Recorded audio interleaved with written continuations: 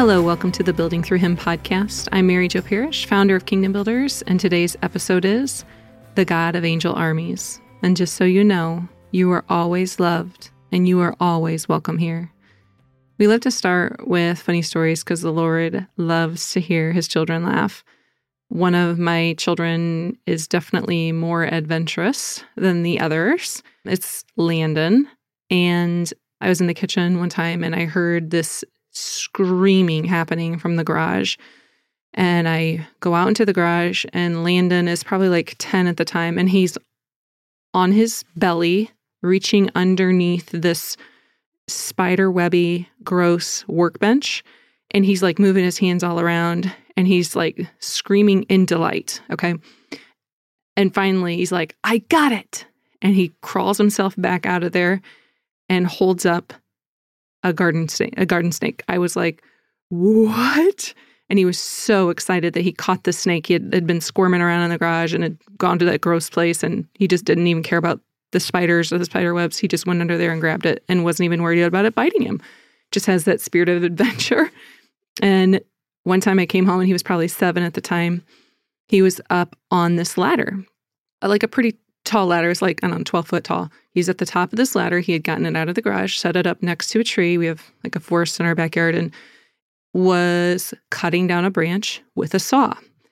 And I'm like, Landon, what are you doing? And he looked at me like I was completely ridiculous and was like, Mom, I am hungry for s'mores. And I'm like, what does that have to do with cutting down a branch? And he's like, I need firewood. Now, mind you, there's dead branches everywhere in the forest, but that would have been way too easy. He's all about finding adventure. When I was pregnant with Aiden, so Landon is the one that's right above Aiden, Logan, who's our oldest and always been the rule follower, his constant prayer every night was, God, please let this baby not be like Landon, because Landon was so stressful and so adventurous.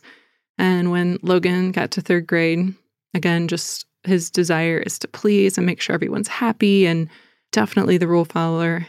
They were allowed to put anything they wanted on this little Christmas angel, and they were going to give that to Jesus. And so Logan's prayer intention as a 3rd grader, when he could have asked God for anything, was, Dear God, please help Landon stay happy.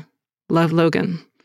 And so just in case any of you are raising or helping to raise really adventurous children, or you have the rule followers or anywhere in between, just know you're not alone. I've been there, done that, and they end up growing up and being wonderful people, regardless of their design. Let's pray. In the name of the Father, Son, Holy Spirit, amen. My soul proclaims the greatness of the Lord. My spirit rejoices in God, my Savior, for he has looked upon his handmaid's lowliness. Behold, from now on, all ages will call me blessed. The Mighty One has done great things for me, and holy is his name. His mercy is from age to age to those who fear him. He has shown might with his arm, dispersed the arrogant of mind and heart. He has thrown down the rulers from their thrones, but lifted up the lowly. The hungry he has filled with good things, the rich he has sent away empty. He has helped Israel his servant, remembering his mercy, according to his promise, to our fathers, to Abraham, and to his descendants forever. Amen. So in Kingdom Builders, we always talk about our foundation. We have 3 things. We pray for a minimum of 10 minutes a day.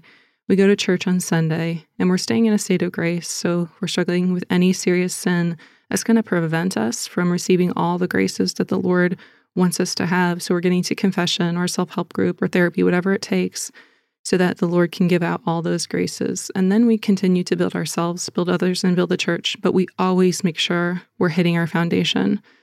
We also talk about a crown jewel strategy, that we desire the Holy Spirit to be a part of everything we do. And we know that we're the crown jewel of God's creation. So we take the time to plan with the Holy Spirit, to do that plan, to reflect upon that plan, and then to make adjustments each week. We're taking the time to do that because we're worth it. So today we're talking about the God of angel armies. So we know that before the creation of the earth and humankind, God created 9 choirs of angels. And at some point, Satan was cast out of heaven with a third of the angels. And in Revelation, there's the explanation of the archangel Michael defeating Satan. This is Revelation 12:7-9. Now a war arose in heaven, Michael and his angels fighting against the dragon, that ancient serpent who is called the devil and Satan, the deceiver of the whole world. He was thrown down to the earth, and his angels were thrown down with him. So we know God eventually creates the world, and angels take their place in this world. And we can see all throughout Scripture the ways angels helped God and helped humans. So maybe some of you remember when that angel baked a cake for Elijah in 1 Kings 19. There was an angel touching him, and he said to him, "Arise, eat." Then he looked, and behold, there was a hearth cake. I have no idea what a hearth cake is, but it sounds delicious. Maybe only angels can bake them. I don't know, but it sounds wonderful. Then there's the seraphim angel who purifies Isaiah's lips. Then one of the seraphim flew to me with a live coal in his hand. With it, he touched my mouth. So it purifies his lips. And one of my favorite books of the Bible is the book of Tobit. And within that book has the archangel Raphael. And he's the one who took the prayers to heaven and healed. This is him speaking to Tobit. Tobit, when you and Sarah prayed to the Lord, I was the one who brought your prayers into his glorious presence. I am Raphael, one of the 7 angels who stand in the glorious presence of the Lord, ready to serve him. He wanted me to come and help you. I did not come on my own, so sing God's praises as long as you live. But we also know that the fallen angels also took their place in this world. The Lord says to him, "Cursed are you above all livestock and all wild animals. You will crawl on your belly, and you will eat dust all the days of your life." And so when we're thinking about these 2 different types of angels, angels and demons, there's really different ways we can look upon evil. There's 2 camps. So there's one to believe that evil exists. We can just think, oh, it just doesn't exist. We're going to just not think about it at all. It just doesn't exist. That's an unhealthy camp. But then there's another unhealthy camp.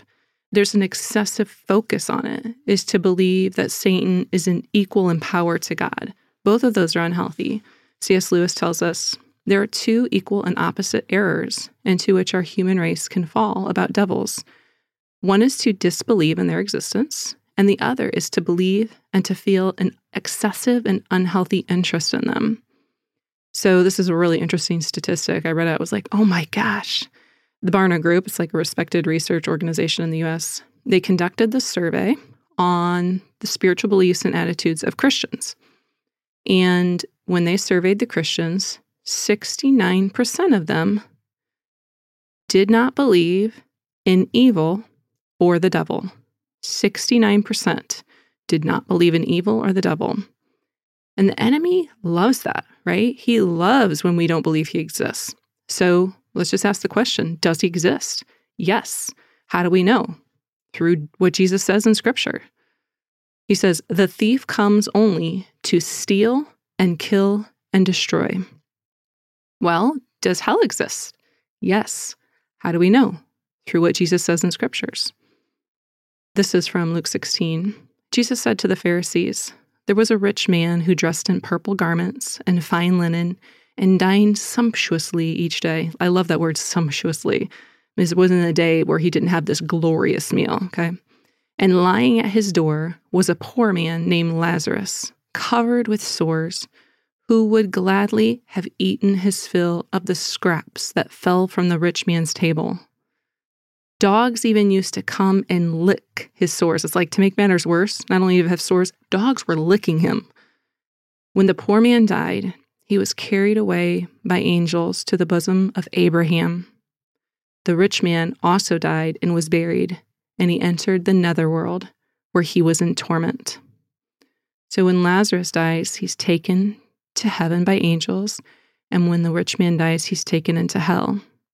So thinking about hell and evil actually can feel uncomfortable. It's like, oh, yeah, I don't really want to think about that.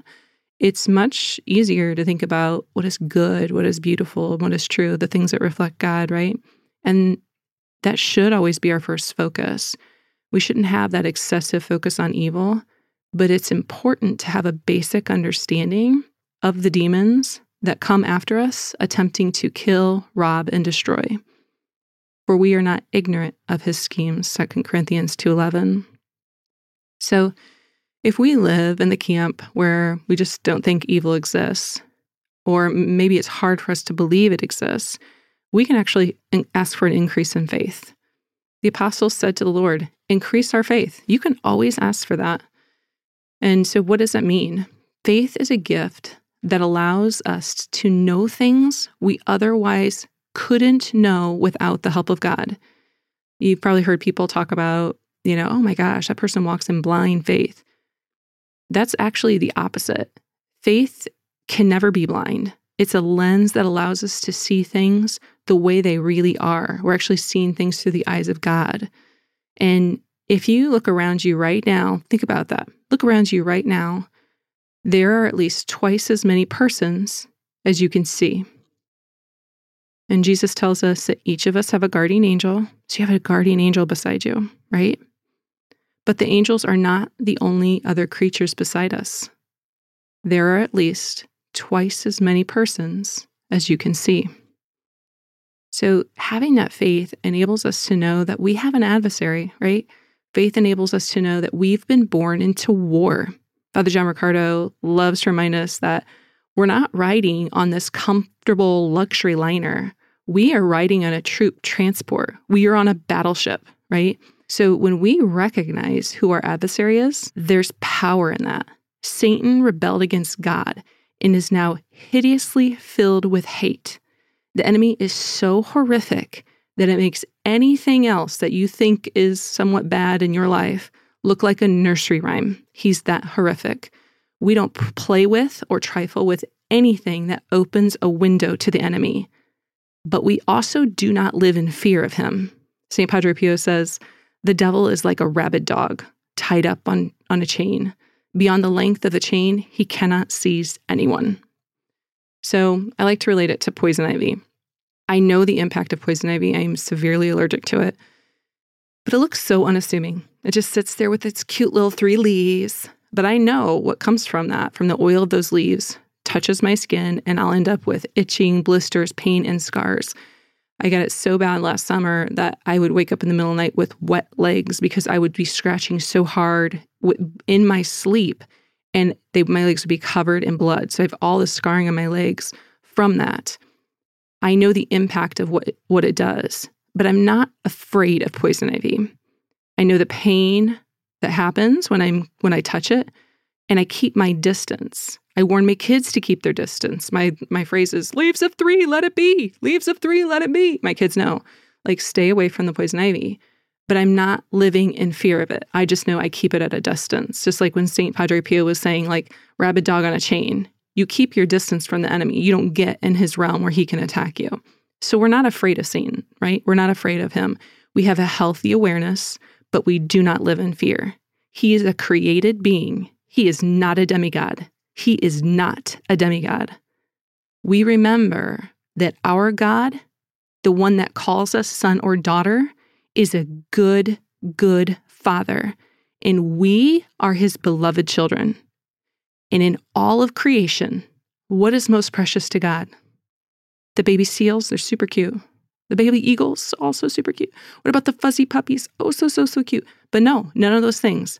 What's most precious to God is us. He will never forsake us. We recognize we have been born into war, but we always remember to whom we belong, and he gives us his Spirit to prepare us for battle. 2 Timothy 1:7, for God did not give us a spirit of cowardice, but rather of power, in love, and self-control. So in 600 BC, so this is 600 years before Jesus was born, there's this Chinese military general. He has influenced military strategists for years. And he has this ability to recognize how to know your enemy and how to plan and create your strategy accordingly. And those same tactics, I think, can also be used in recognizing that we've been born into war. So what are our tactics? So Sun Tzu, that's the author, one of the things he says is that if you know the enemy and you know yourself, you need not fear the result of 100 battles. If you know yourself, but not the enemy. For every victory gained, you will also suffer a defeat. If you know neither the enemy nor yourself, you will be defeated in every battle, okay? So it's important that we not only recognize the enemy, but we also recognize ourselves. Like, we have to know both persons, okay? Knowledge is power, and we must know who we are. Who are we? We are beloved children of a mighty king. That's who we are. What is our purpose? Why did God make us? Do you know? Why did he make you? What's your purpose? I have never found a better definition than what's listed in the Baltimore Catechism.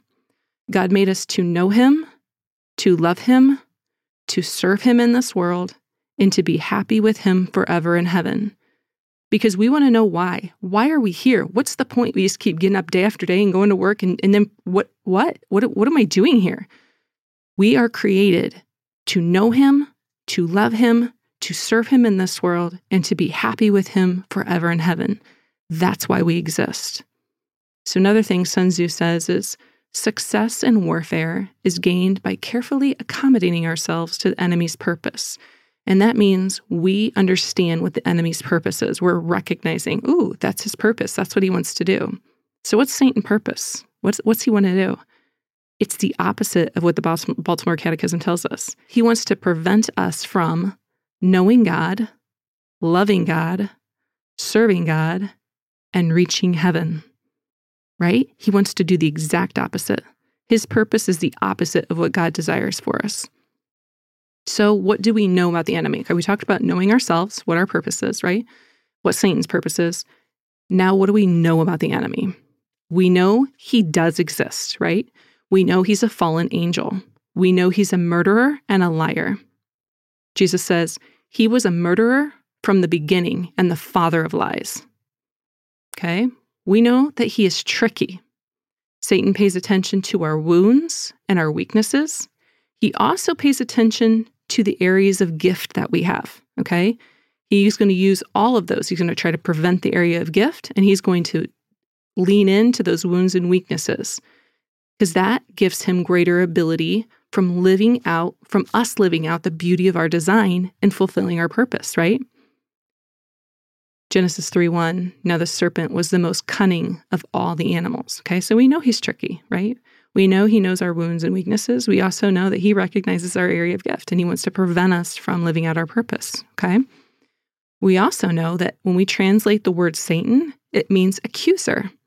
He loves to accuse us, right? Then he takes those accusations and creates further deception from them to make us doubt ourselves and even to doubt the goodness of God. Sun Tzu says all warfare is based on deception, okay? And Satan is total deceiver, right? Total deceiver. For me, the lies that he says to me is like, you're a terrible mom. You are always making the same mistakes. Your kids are going to be screwed up because of you. You're weird. If people knew the truth about you, no one would even come near you. It's only a matter of time.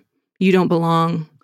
You know, he tells us these lies over and over, trying to convince us to doubt the beauty of our design. He'll lean into those wounds and weaknesses to make us walk in fear, and then he will try to block all those areas of gift that he sees in us. But we don't give him too much credit, right? We don't give Satan too much credit. He is just a created being. He is not God. He is not God. And God only permits Satan's work in correlation of the good he can bring from it, right? He will only permit Satan's work in correlation of the good he can bring from it. Catechism tells us the power of Satan is nonetheless not infinite.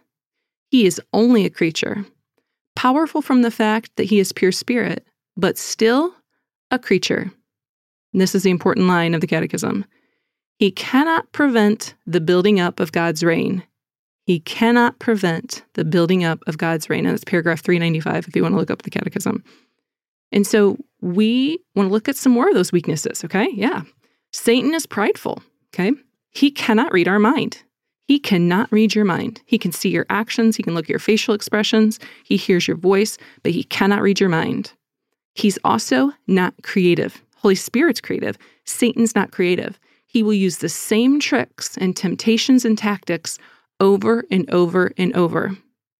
So an example of this, my husband and I were going through a really difficult time in our marriage, and I was so done fighting about the same argument that we've had for 20 plus years. And I just looked at him and I said, Bill, I think we're both just too broken to be married. And he looked at me and he said, I think you're right. And we ended up, moving past it. And I didn't have any thought that statement I spoke was anything but truth. I really believed that was true. And 7 days after that statement was spoken, my friend texted me and said, I just don't know if I can do this anymore. I was like, what's going on? She's like, my husband and I are fighting so badly. I just told him, I think we're both too broken to be married. And when she said that to me, I just was shook because I knew enemy's not creative. He uses the same lies, spirits over and over and over. I didn't know that was a lie that the enemy had spoken, and I had not only believed, but spoken it out loud until my friend had the courage to actually text me and say it to me. I was like, oh my goodness, that was a lie of the enemy. And I told my husband, I met with her and her husband, told them, I was like, he's just trying to destroy our marriages. We are not going to allow this. And we were able to pray with one another and to lift one another up in that struggle. And that was beautiful. God allowed me to hear that lie. I was the one who chose to speak that lie, but he did it so that when I heard my friend speak to me, that he could bring all that healing. God allowed that lie to take place because he brought all that healing and prayer and deep friendship from that. Like all the glory God brought from that struggle. He knew. And that's why he allowed Satan's lie to take place. So another war tactic from Sun Tzu is, he will win whose army is animated by the same spirit throughout all its ranks. So what's that mean? It's important that we're filled with the Holy Spirit throughout all of our ranks, right? We're born into war, but we never fight alone. We don't. We embrace our spiritual army, of course, right? Our guardian angels, our archangels. But we also embrace the small human army of other people that are seeking holiness. When we're able to discuss the struggles that we're experiencing in battle, when we can be honest and vulnerable, when we are bloody from that battle, when we can see our brothers and sisters struggling with the same enemy lies and techniques, it allows us to uncover, allows God to unveil those tactics so that we can support one another in victory. God desires us to not only have that spiritual army, but he wants us to have a human army. Other friends who are seeking holiness, who are going for holiness, who know that they were born into war. The Lord wants that for you.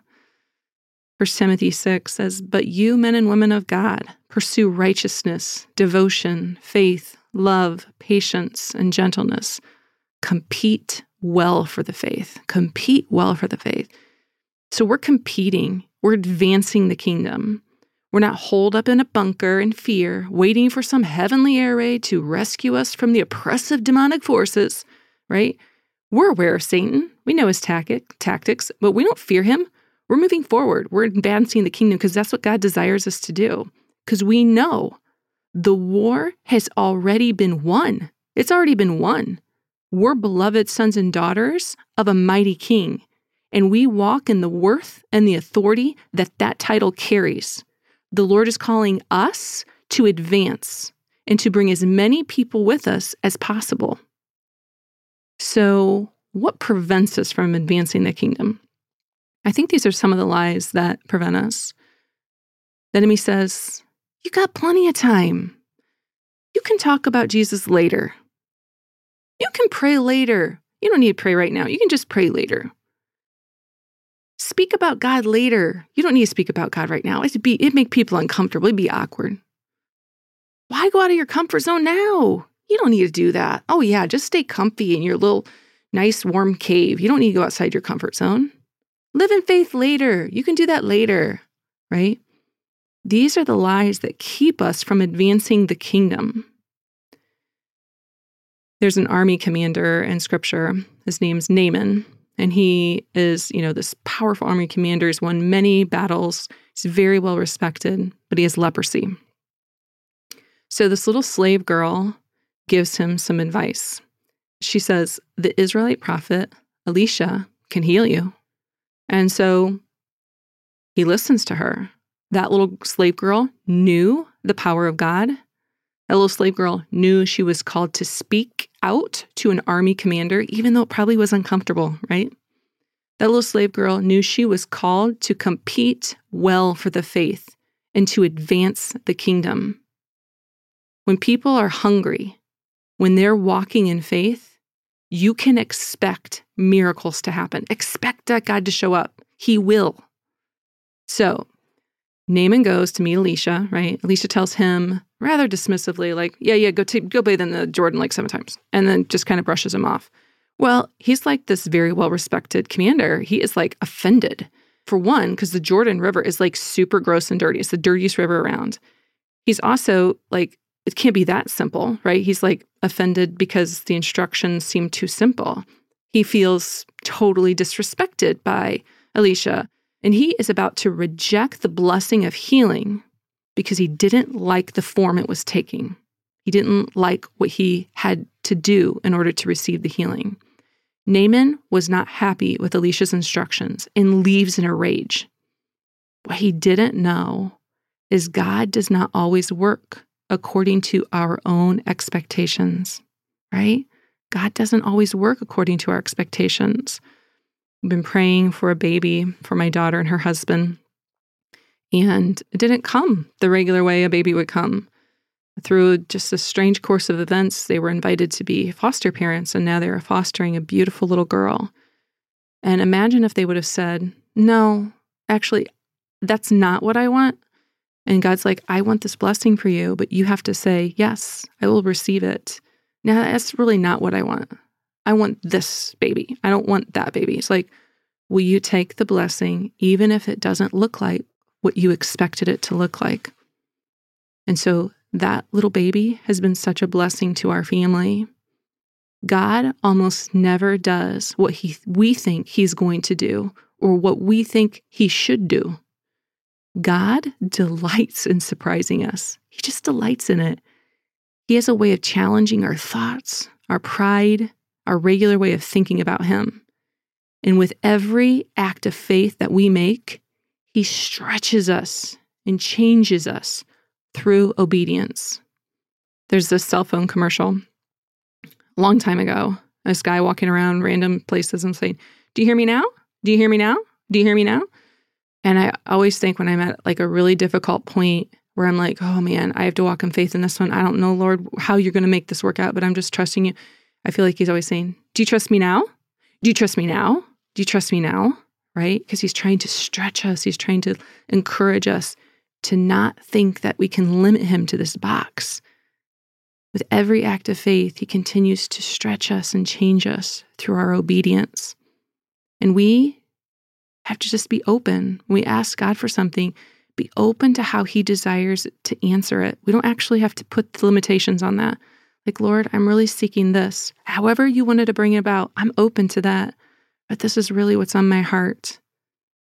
We should be open to how God desires to answer us in whatever way that was. And luckily, Naaman's servants convinced him to follow Elisha's direction. His servants had the faith to encourage him to be obedient. And so Naaman was humble enough to listen to those that surrounded him. That's why we need those holy friendships. We are dependent.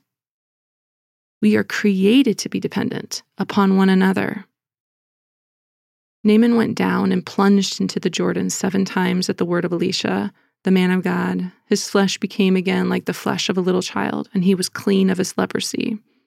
When Naaman went into that water, he was all in. The faith of that little slave girl to speak, the faith of his other servants to speak, led to Naaman's conversion. Faith lived out leads to the conversion of others. And he completely submerged himself into that dirty water. He demonstrated his complete obedience and submission to God in this act. And what happened?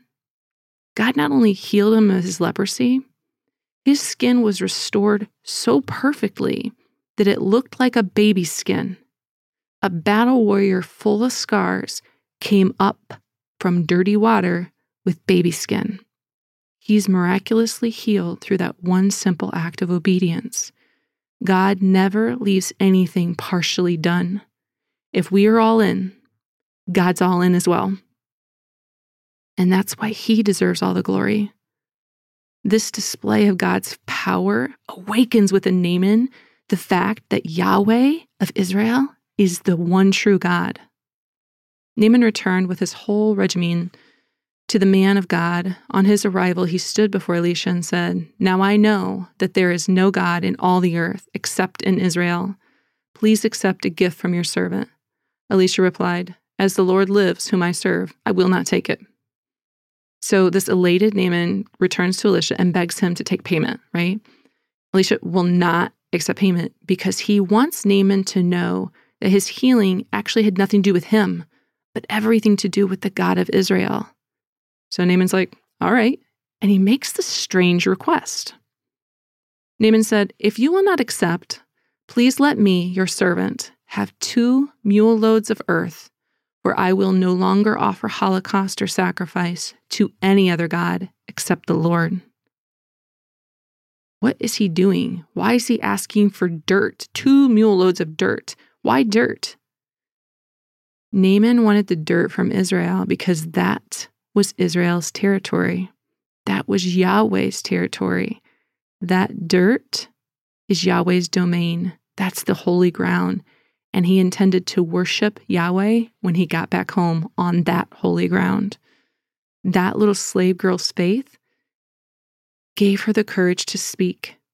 That increased the faith of the other servants to also speak in faith, which allowed God to act, and it converted an army leader. This is from the Catechism, paragraph 340. God wills the interdependence of creatures, the sun and the moon, the cedar and the little flower. No creature is self-sufficient. Creatures exist only in dependence on one another, to complete each other, in service of each other. God wills the interdependence of humans, right? We saw all of that in Naaman. God also wills the interdependence of humans and angels. Yes, humans and angels. Angels are the spiritual creatures who serve God in his saving plan for humans. So I'm always like to look at the glass half full type of girl, right? I'm an optimist, sometimes to a fault, an optimist, but we know that 1/3 of the angels were cast out of heaven, right? So how many angels are left for us to call upon? 2/3, right? A lot of angels. So how do we know like how many? In Revelations 5:11 and 12, John talks about this. "I looked again and heard the voices of many angels who surrounded the throne. They were countless in number, so many he couldn't even count them. In a loud voice they were saying, 'Worthy is the Lamb who was slain.'" Can you just imagine that? Countless in number. Angels, so many, they're countless in number, all singing together, "Worthy is the Lamb who was slain." So the whole life of the church benefits from the mysterious and powerful help of angels. The angels surround Christ and serve him, but especially in his mission to save us.